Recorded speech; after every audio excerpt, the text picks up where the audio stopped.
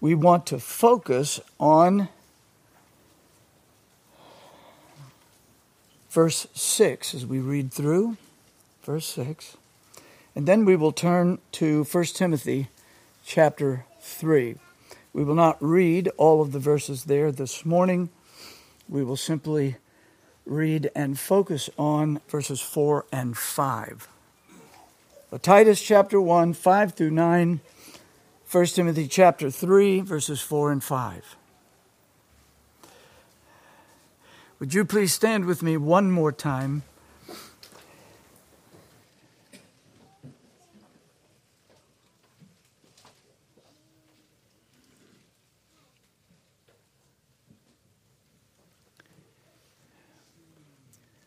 This is the Word of God.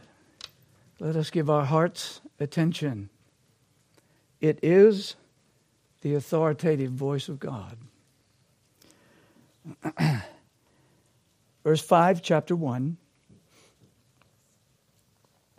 For this cause I left thee in Crete, that thou shouldest set in order the things that are wanting, and ordain elders in every city, as I had appointed thee.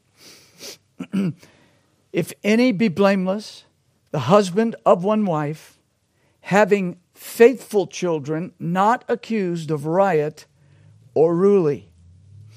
For a bishop must be blameless, as the steward of God, not self-willed, not soon angry, not given to wine, no striker, not given to filthy lucre, but a lover of hospitality, a lover of good men, sober, just, holy, temperate, holding fast the faithful word, as he hath been taught, that he may be able by sound doctrine both to exhort and to convince the gainsayers. Now I would have you look at verse 6, the second half of verse 6, having faithful children, not accused of riot or unruly. Now, 1 Timothy chapter 3, we will read verses 4 and 5.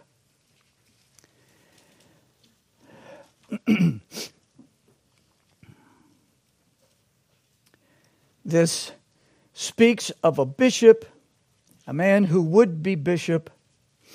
He must be one that ruleth well his own house, having his children in subjection with all gravity.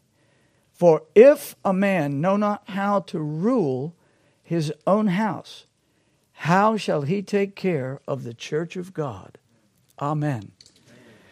Please remain standing. We will unite our hearts in prayer.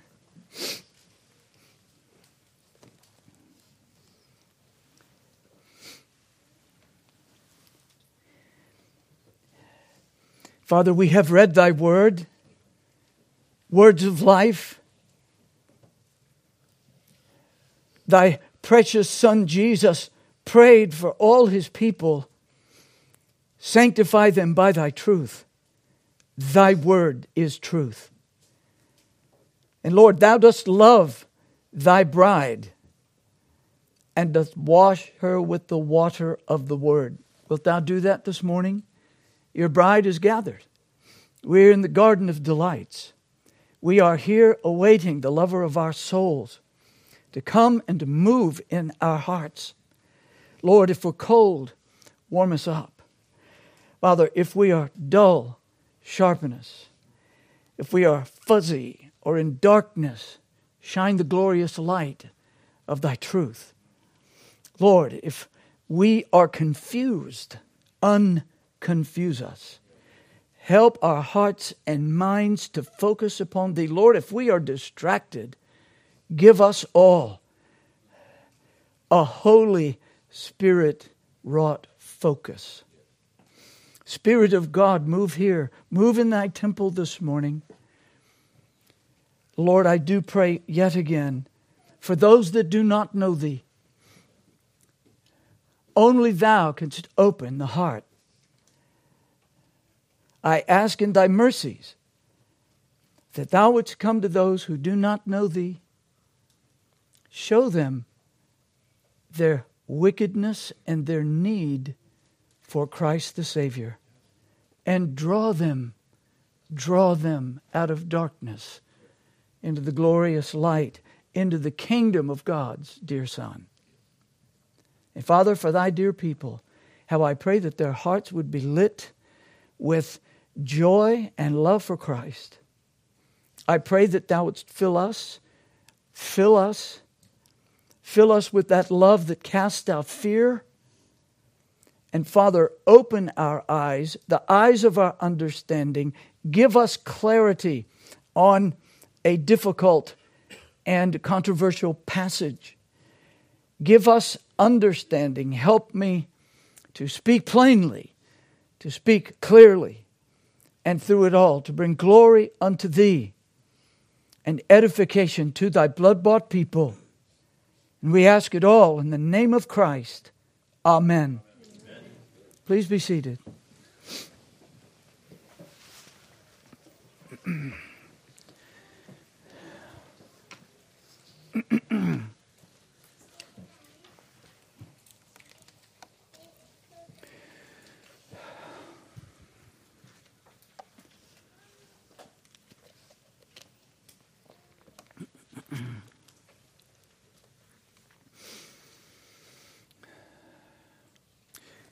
Christ Jesus calls upon His congregations to learn from His inspired, infallible word the qualifications of an elder.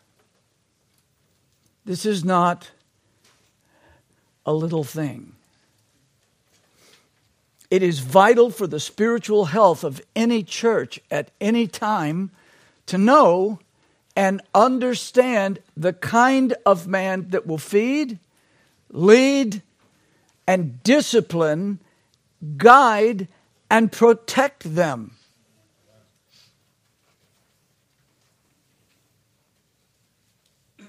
We've been considering Paul's list of qualifications from 1 Timothy 3 and Titus 1.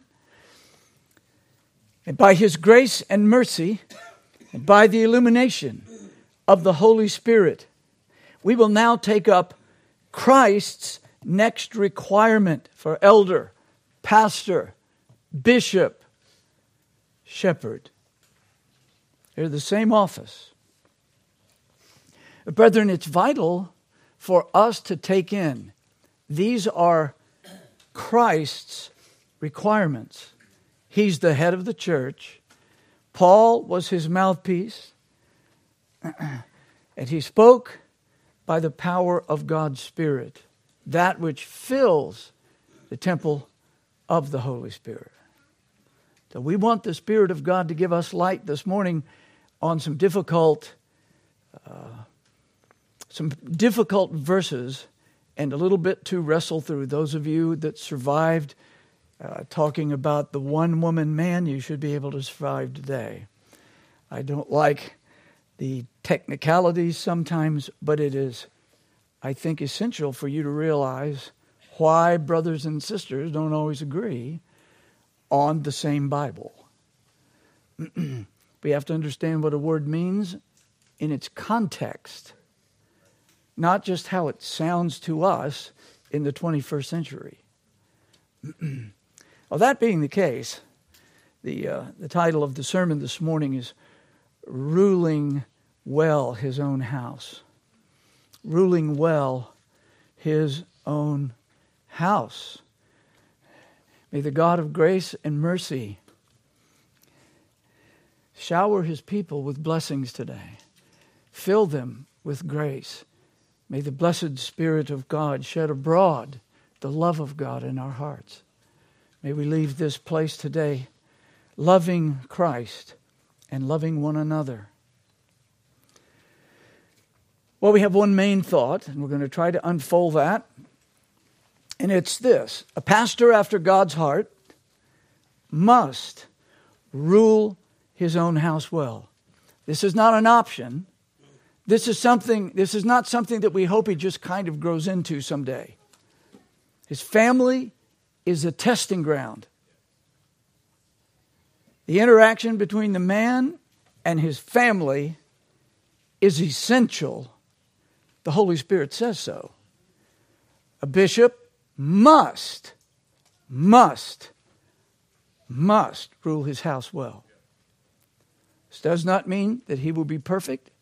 It does not mean that all his children will end up being perfect. It certainly does not mean that because of struggles and wrestlings with certain children, that he is no longer qualified.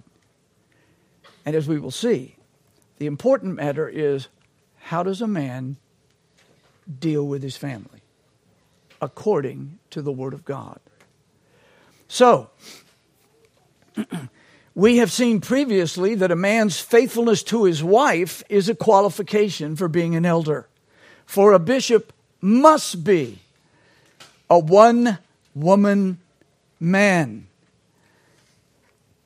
His love for his wife should reflect Christ's command. Husbands, love your wives. Strange that would have to be commanded, isn't it? But whenever I do our marriage class, most of you know, we begin the class by husband and wife standing together, holding their hands, looking into each other's eyes. And this is one of those times when men go first. And they have to look at their crown and say, you married a sinner, and I'm yours for life. That's a reality. It may sound like a clever thought for some, but anybody that's been married for just a few years begins to realize how true that is. What our culture doesn't want is the second half. I'm yours for life.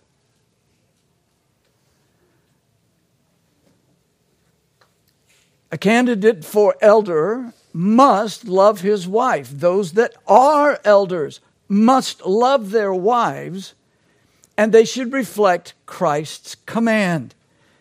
Husbands, love your wives, even as Christ also loved the church and gave himself for it. Evidence of self-denying, listen carefully, evidence of self-denying, self-sacrificing love should be discernible. That's not something you always see right away. That's why you have to get to know someone. You don't just hear a guy say, oh, wonderful, great sermon, let's make him a pastor. That's almost an American religious practice. But it's unbiblical to the core. How do you know someone loves his wife until you learn something about him? And then there should be some discernible interaction among them that says, I love this woman.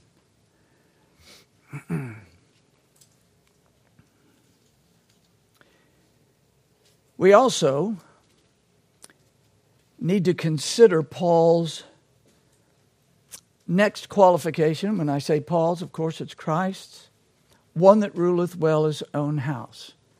All right, so we're seeing that the family is a very serious matter in the life of someone who either desires or is an elder. One that ruleth well his house. Well, those are fighting words in most areas today, including many portions of Christ's church. They hate the idea of a man ruling his house.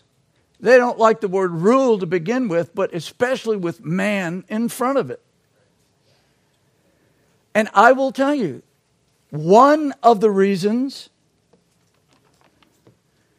that is the case is because men are the problem. Men that think that women are the problem.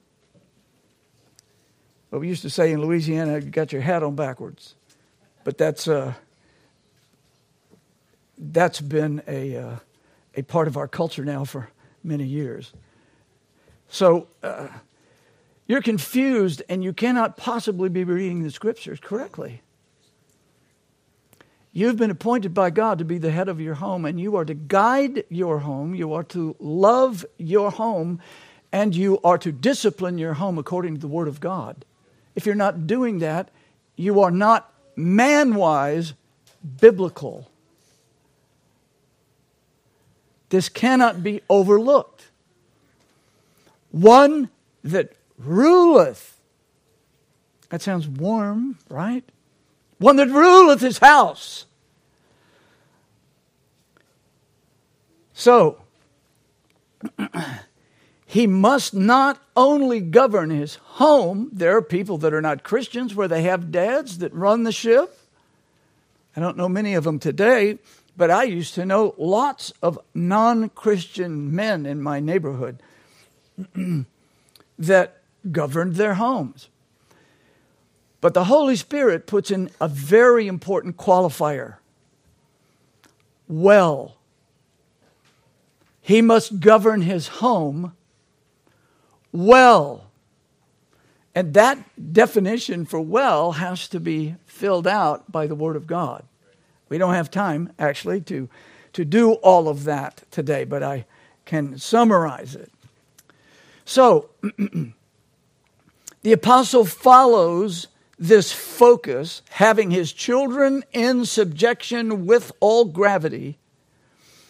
He follows that with this reason for ruling well. For if a man know not how to rule his own home, how? Big word. How shall he take care of the church of God? I'm looking at God's property. Jesus bought the regenerate souls here. They're his, not mine, or any 100 elders and pastors that come behind me. This is Christ's possession.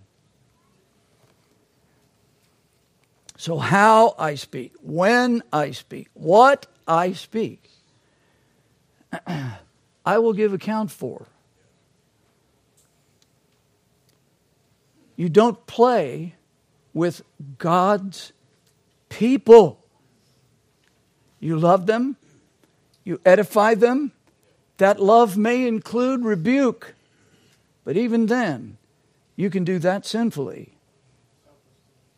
So,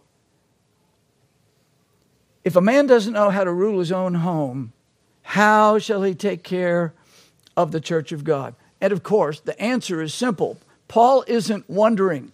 Paul's not looking for information from us. His very question and the way he puts it means he can't. Not qualified. No matter how wonderful a person he may be. No matter how wonderful a sermon he can preach. He can still be a great blessing to God's people. But an elder has to govern his home well. So, the way in which a man governs his wife and his children indicates how he will deal with Christ's bride and Christ's children.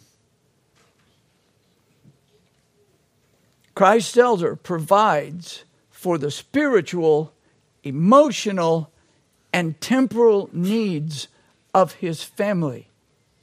He will have to do the same spiritually for Christ's family. There's a testing and a training ground for that. His household.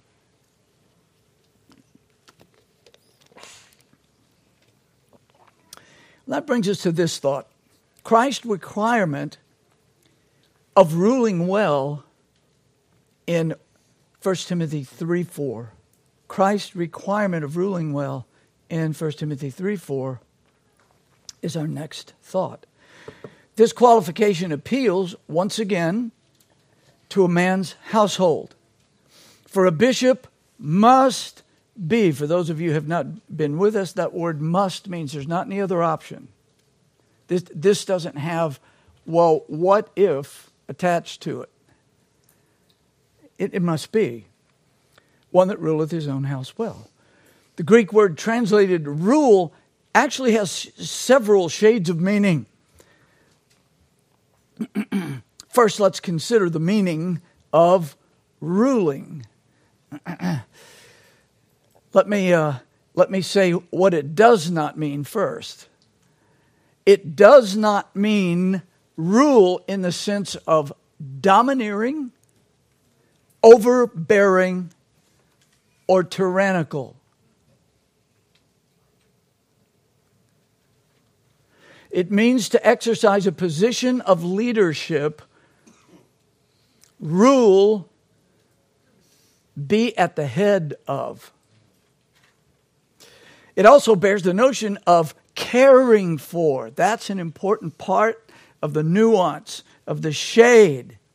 It's caring for. That's one of the reasons shepherd is one of the titles for an elder.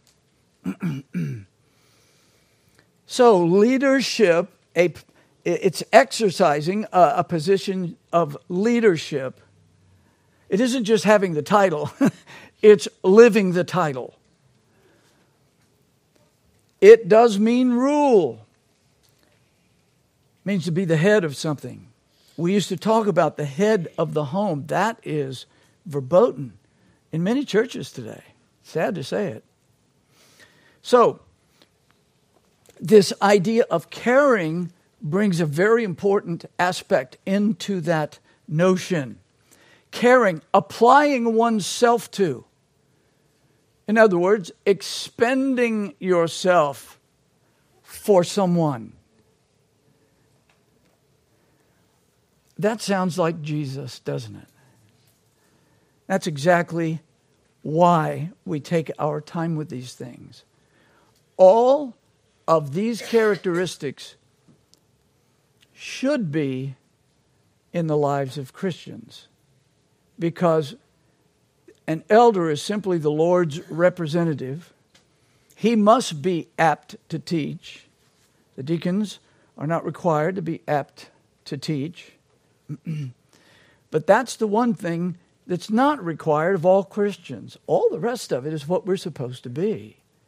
Because God's eternal purpose in Christ is to make us like Christ, whom He did foreknow. He did predestinate to be conformed to the image of His Son. That's the end goal. That's exactly what gathering in churches, learning to walk in Christ's community according to His Word is about. We are all His work. And He's making us, should be, making us more and more like Christ Himself.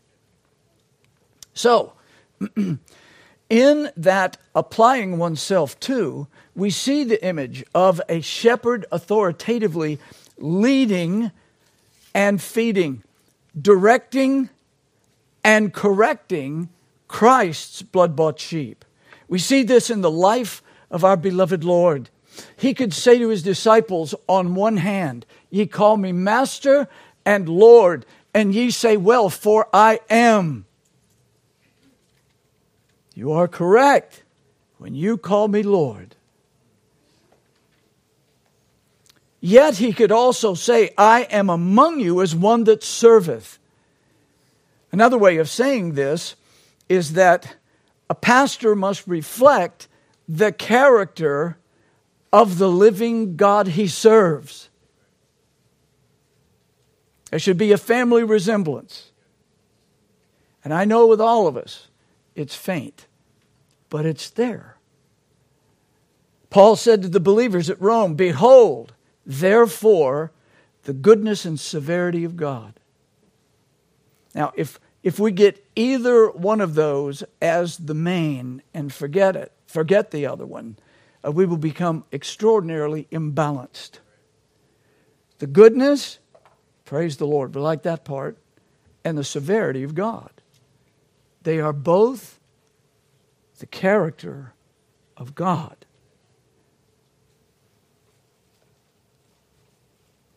When you see His judgments on His own people throughout the Old Testament, People say, oh, that's the Old Testament. How about Ananias and Sapphira that were killed on the spot for lying to the Holy Spirit?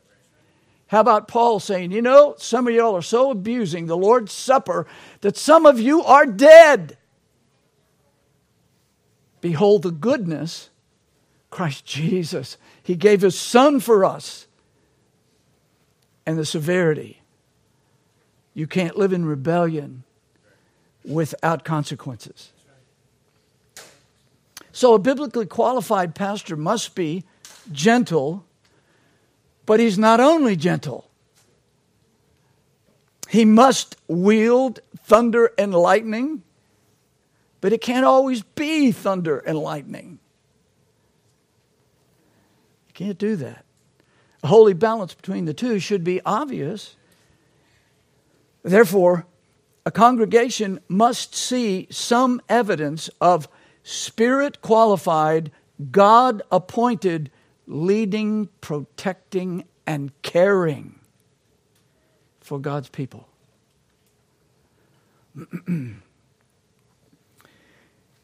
And that is seen first in his own home.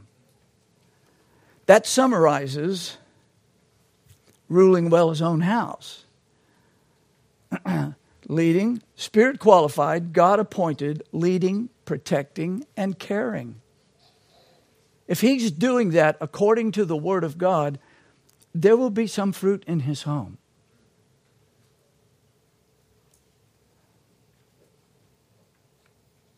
The same requirement is laid upon deacons, ruling their children and their own houses well. So, let's consider the focus of ruling well. Paul goes on to write, having his children in subjection with all gravity. That's easier said than done, right? A father's spiritual condition and the strengths and weaknesses of his character affect the whole house. Let me repeat that. A father's spiritual condition, and that's the most important one. Oh, he's a good provider. That's good, but that's not the most important thing. A father's spiritual condition and the strengths and weaknesses of his character, and we all have them, affect the entire house. He must wield his authority with humility. He must be firm. He must learn how to be gentle. A lot of men are not good at that. Here's the paycheck. What else do you want? Love you. Here's a kiss. It's more than that. We do agree on that, don't we? I sure hope so. It's not just the breadwinner.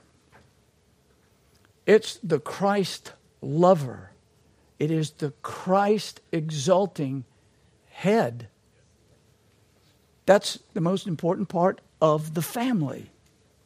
He is the representative of the Lord Jesus Christ in his home. That's why when he becomes mature in governing his own house, he's ready to take on the Lord's house. Without that training, without knowing how to guide his own home, he will never get guiding God's people right. Not going to happen. He's such a great guy. That's wonderful. But that doesn't put him into the leadership of the congregation. Well, there must be gentleness, love, affection so strong that the children know it even when he must chasten them. It should be something that they don't want to lose. They don't want the relationship with Dad separated. I urge you to read the autobiography of John G. Paton, the relationship with his father. In every generation, every year, I've got to talk about him some. You need to read that and see the hook that he had in his children's minds, in their hearts, because of his extraordinary love.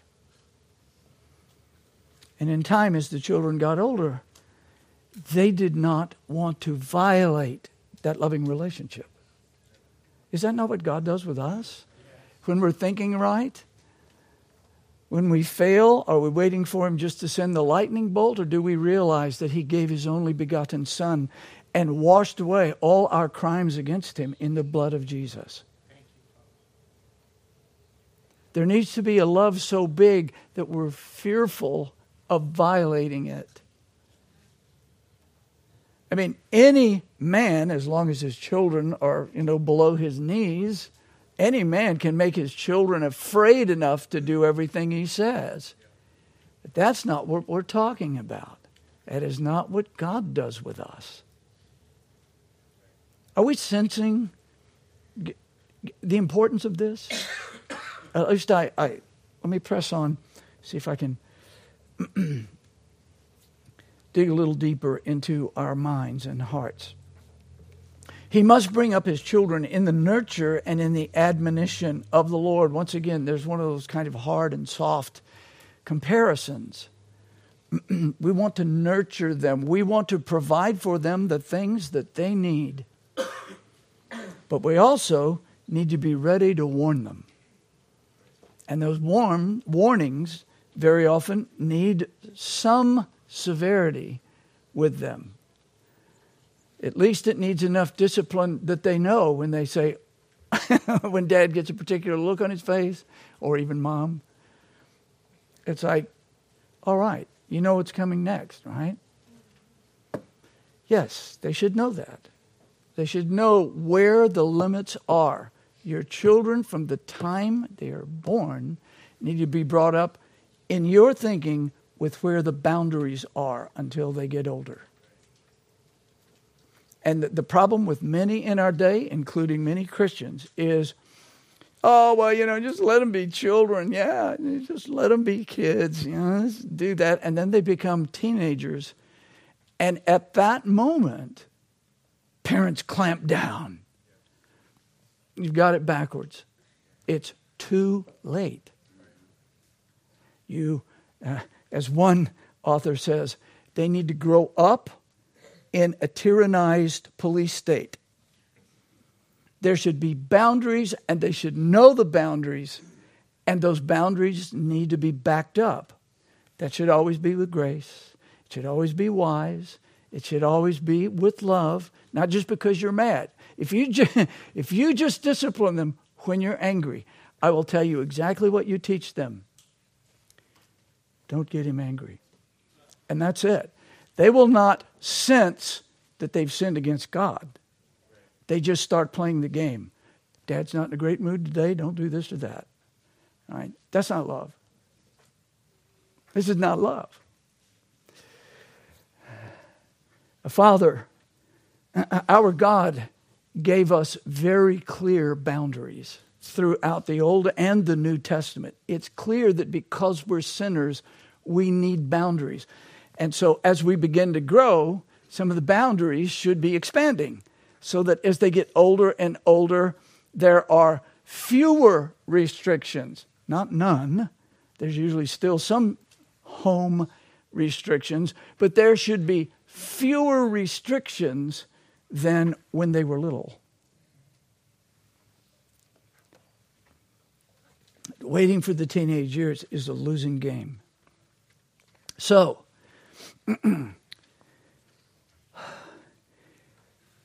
this father must make clear that there's only one will in the house.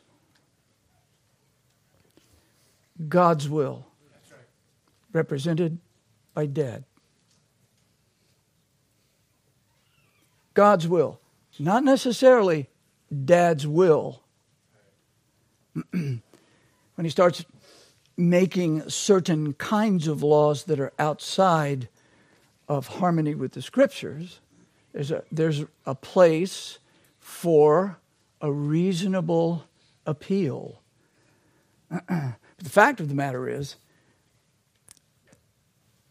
for those little children, mom and dad are the first representatives of God. And they must know that in love. So, this father will be faulty. He will be limited as a real representative of God's authority, but that's still what he's called to do. It's just like every pastor. Every pastor doesn't make 100% on the qualifications list. But every pastor should have that list at least identifiable in him as he's working. So, thirdly, the reason for ruling well, the reason for ruling his wife and his children in the love of Christ, by the word of Christ, by faith in Christ, and by the information of God's word. This is what he's to do. And here's the reason for it. For if a man know not how to rule his own house, how shall he take care of the church of God? As we've previously seen, a pastor both serves and rules. He serves and rules. This is exactly what we see in the Lord Jesus Christ in the passages I just read. Or that I read minutes ago. Now we hear this in 1 Timothy 5:17, the word rule, and we want to look at it at several passages. 1 Timothy 5:17, let the elders that rule well, there's the word, rule well, same word in Greek. Rule well, be counted worthy of double honor, especially they who labor in the word and doctrine. This is the command of Christ, the head of the church. He's acknowledging elders and elders that rule well. We see it in Romans chapter 12, verse 8. He that ruleth with diligence.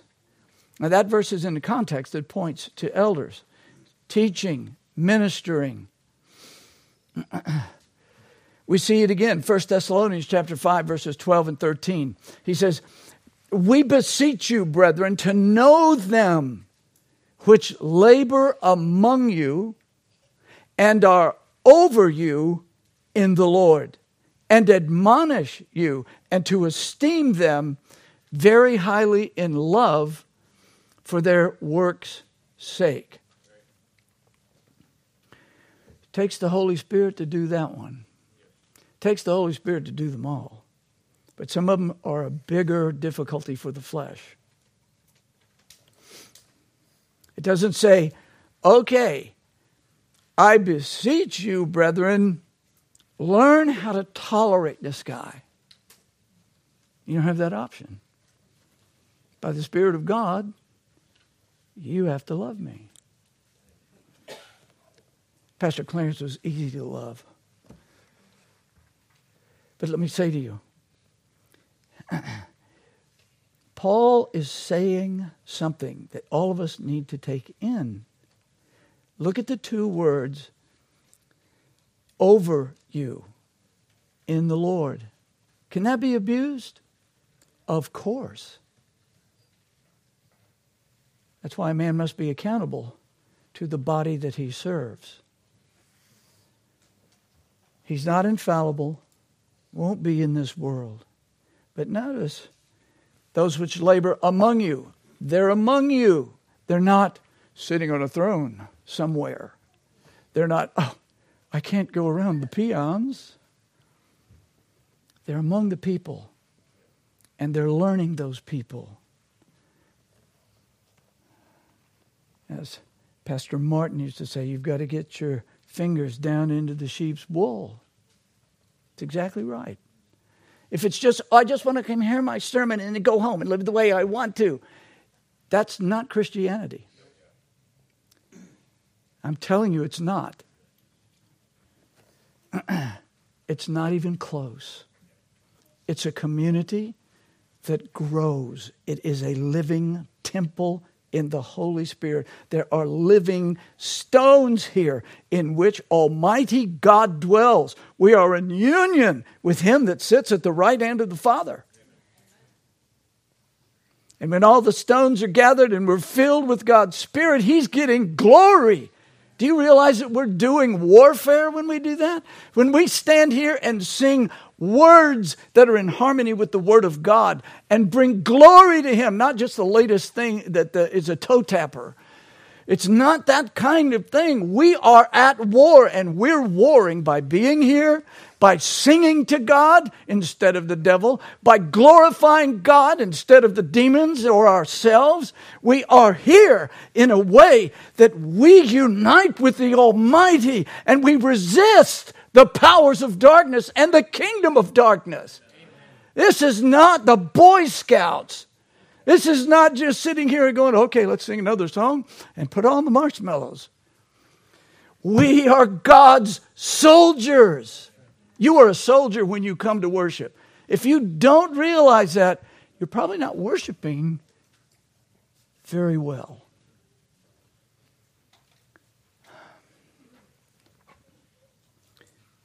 We beseech you, brethren, them that labor among you, they're among you and they're over you. What an interesting way to put it.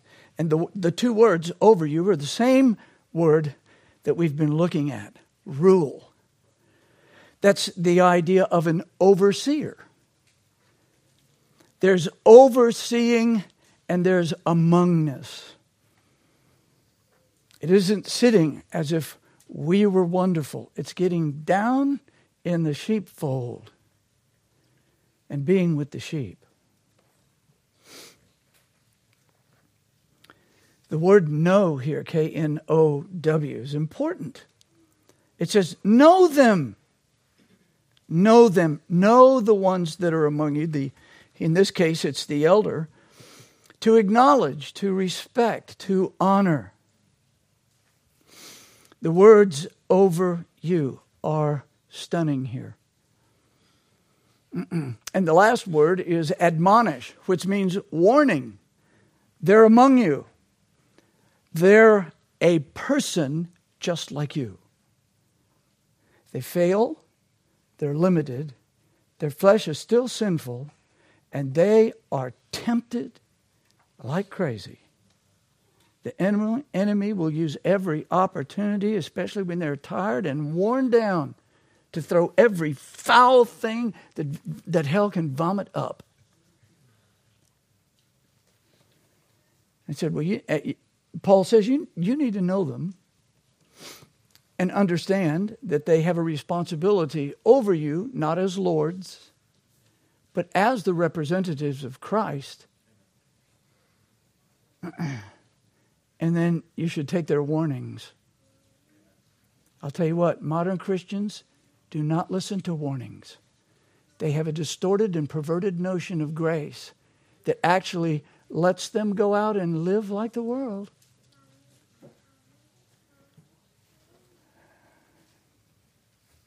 Warnings are all through the New Testament.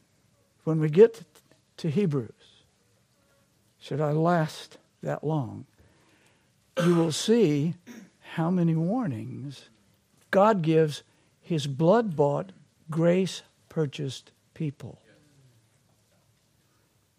It's not because He wants us to live in fear all the time. It doesn't mean that we're supposed to be Christian paranoids. But it does mean we're up against a foe who can tie us in a pretzel in about 30 seconds. Young people often think that, I know what's going on. Well, you don't understand the battle yet. The enemy knows how to take any thread you drop and weave it into a trap for you. So, warnings. These men should warn. Now, what is their work? For you to increase in Christ-likeness. That's our work. We can break it out into all kinds of ways. We can take that stone, that piece of glass, and shoot a bright light in it and see it refract. Take that prism and see all the different things that pastors are supposed to do. But the fact of the matter is, many of us only get stuck on preaching or some counseling when we're in trouble. We got some problems. It's far more than that. It's preaching Christ's word in the power of Christ's Spirit so that you're becoming day by day more like Christ. We're kind of out here and we need to be whittled down. We've got so much of the world hanging out upon us.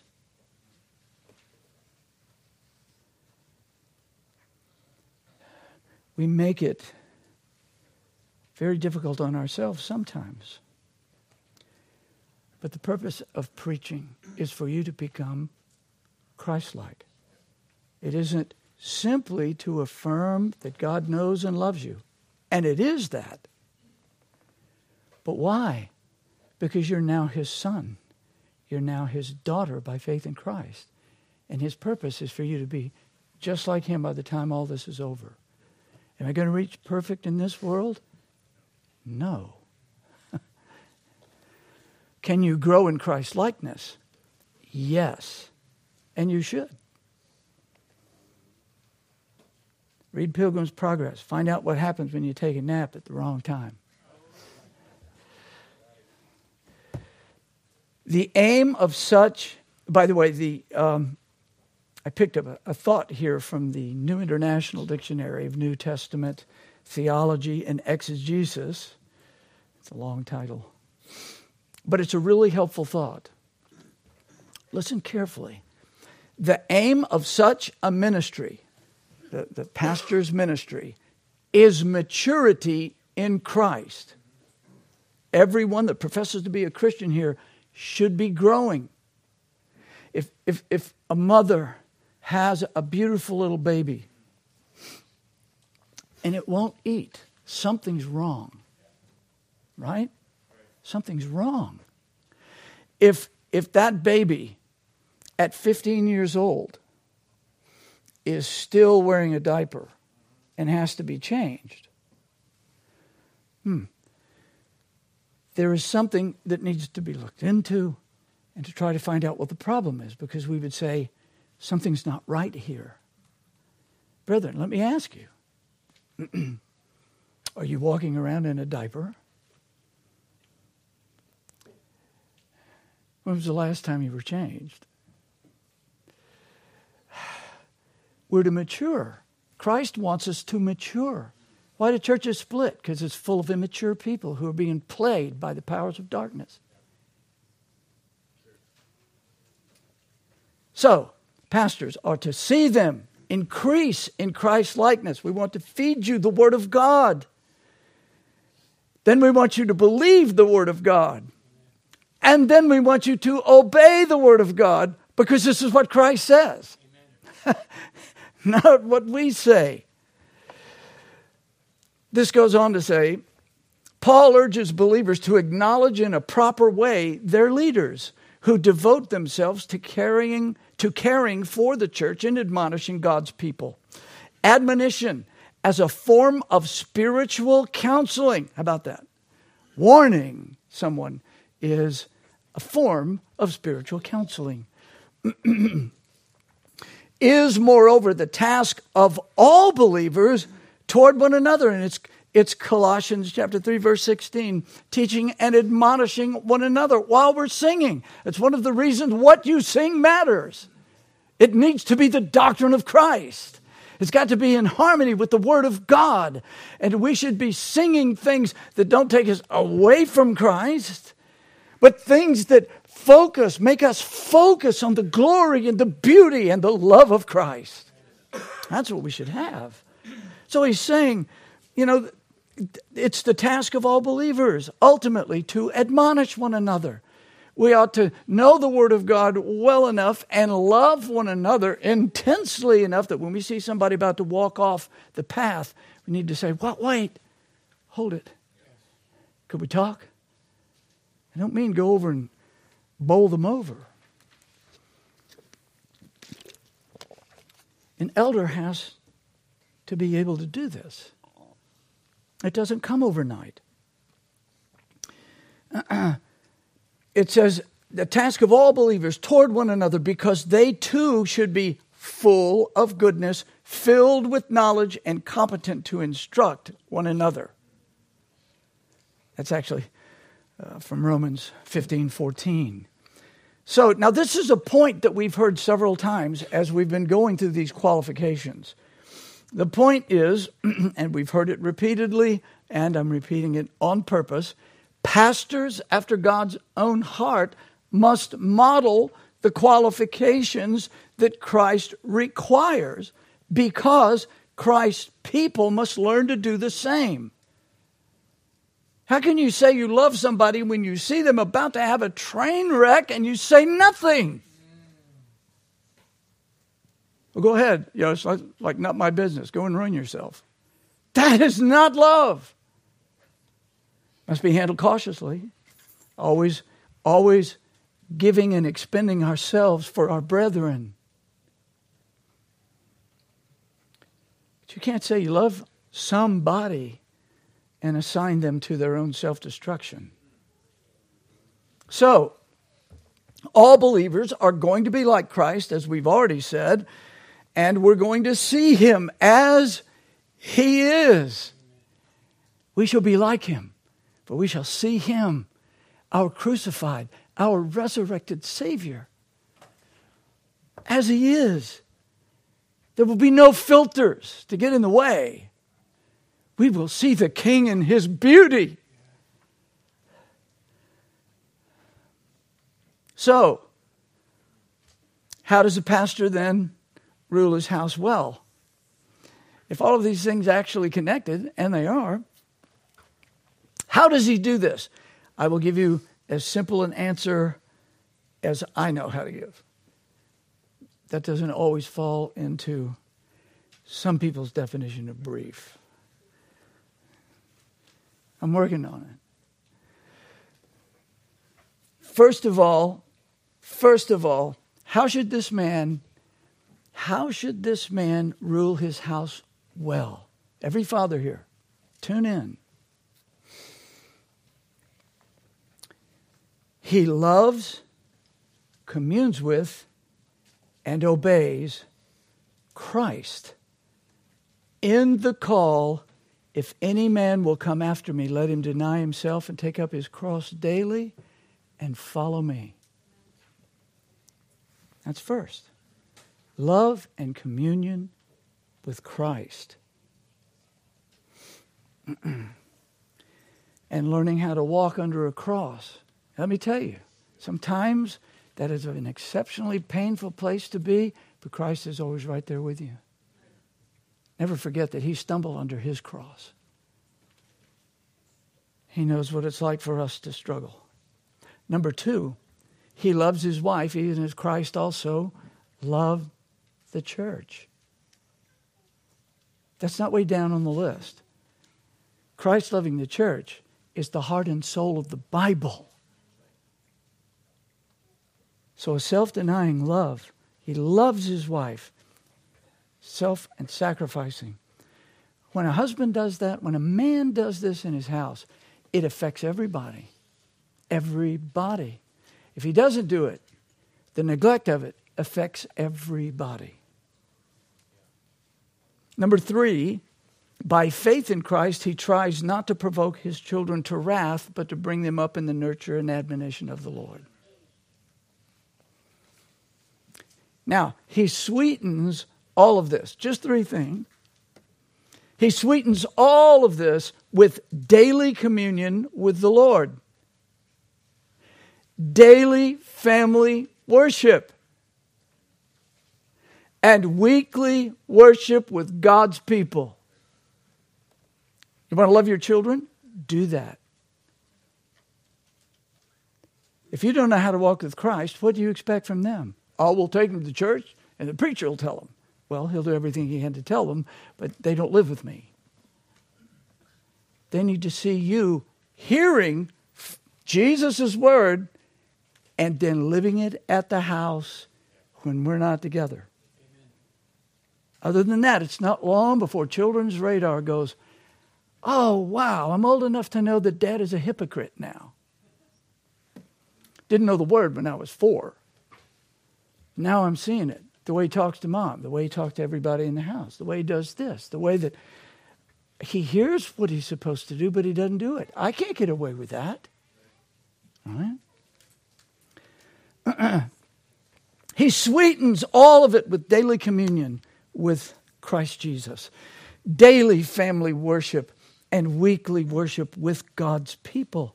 If he's not a man of prayer and the word, he is neither ruling his house well, nor is he a fit candidate for ruling God's people. We see it? Well, he's got a great gift of gab. Keep him out of the pulpit. If his house doesn't reflect the glory and the beauty of Christ, it's not perfect. It never will be perfect. There will be failures that will be falling right on your face when you intended to do nothing but good. So, well, what do you do about imperfect dad, an imperfect husband? How do you deal with all that? There's a word in the Bible that always gets things back in gear. Repentance.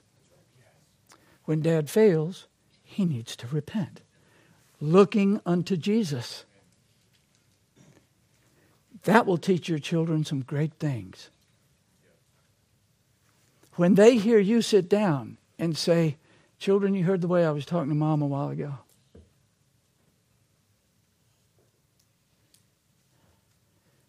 It was sin.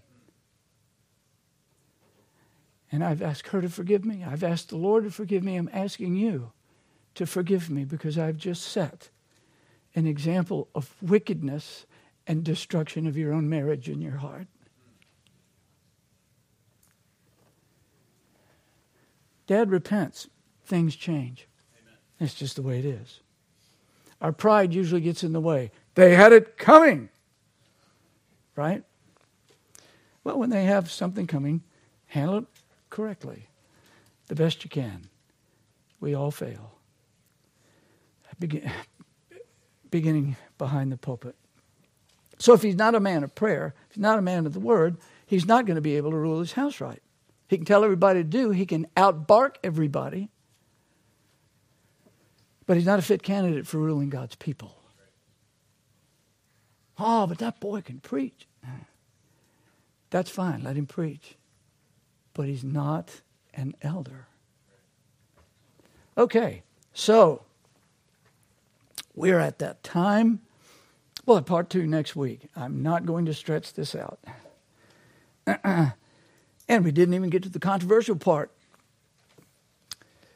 For those of you that were thinking all of this was controversial, we haven't gotten to the heavy part yet. But God's word is controversial because it's the truth. And we live in a world of lies. We live in a world of demonic, satanic lies. And our churches, the internet, television, is full of religion that's utterly confusing and doesn't convert any soul. That's only by the truth. Preaching the truth, the glories of Christ Jesus. Next time we will begin with Titus, God willing. But let me end by saying, whenever I don't finish a message, a lot of times we didn't get to the part that I was wanting to get to in a hurry. You need to understand, I need to understand, as long as we are in this world, everybody's not going to agree with our convictions. Everybody is not going to live exactly the same way we do. Everybody is going to have to examine himself by the word of God. And then, are you ready? You're commanded to love your brethren. It isn't, oh, I love you if Jesus loves them. You cannot put yourself outside that circle.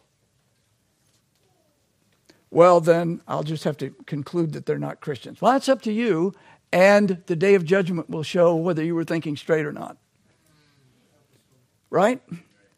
Brethren, we are called to a real life. A real life. There are people that couldn't even tell you they've been Christians for years. They couldn't find Habakkuk if you held a gun on them.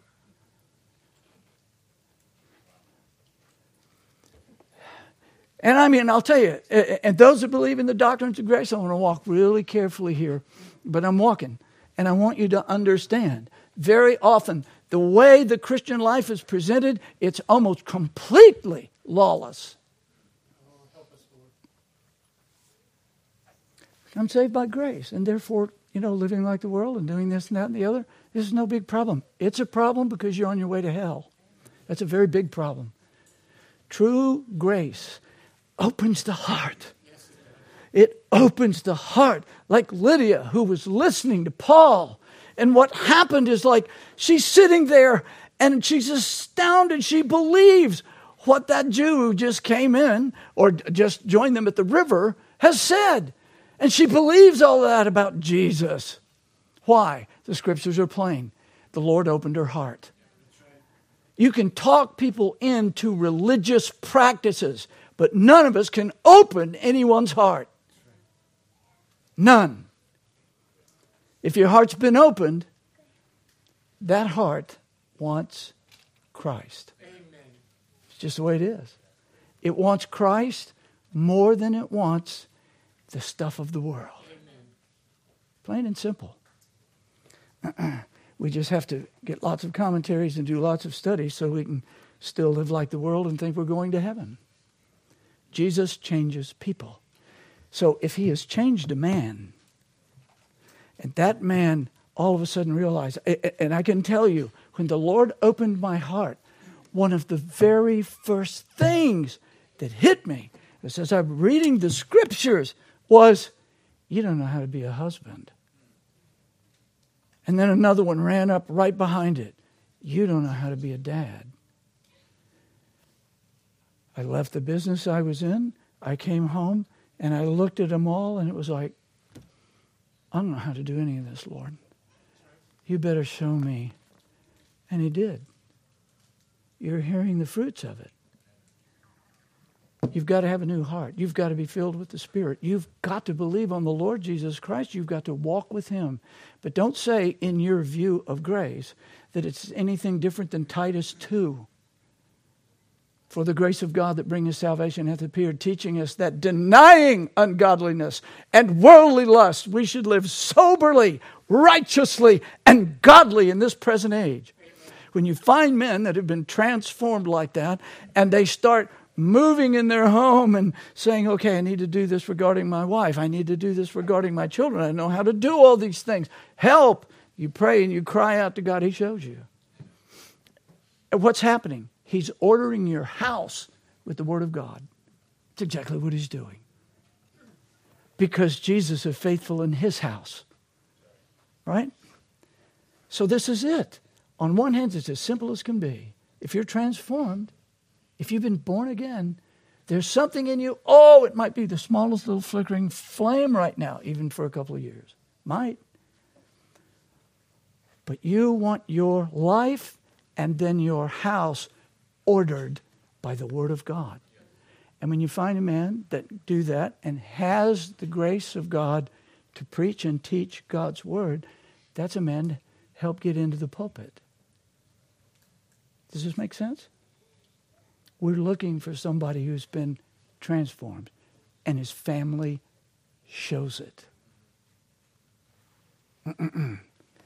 That being the case, brethren, the head of the church wants us with a biblical radar up and looking for the kind of man that can labor here and feed the sheep, protect them, encourage them, build them up in the faith. One who knows and loves the gospel, preaches it often, and wants to walk a holy life and wants you to walk it with him. Amen. Amen. Jesus, we thank thee for thy goodness and grace. We are nothing. We are just nothing without thee. We can do nothing without thee. Oh, Jesus, how I thank thee that thou dost truly save fools, sinners, self-worshippers, even religious people. And I ask thee, come, bring thy power, bring thy grace, bring all of that to bear on the hearts of those that are here. And may thy children resound with what thou art saying. And may the lost come fleeing to thee and trusting thee to save them. And may we all love thee and one another. In Jesus' name, amen. Okay, brethren, please stand with me.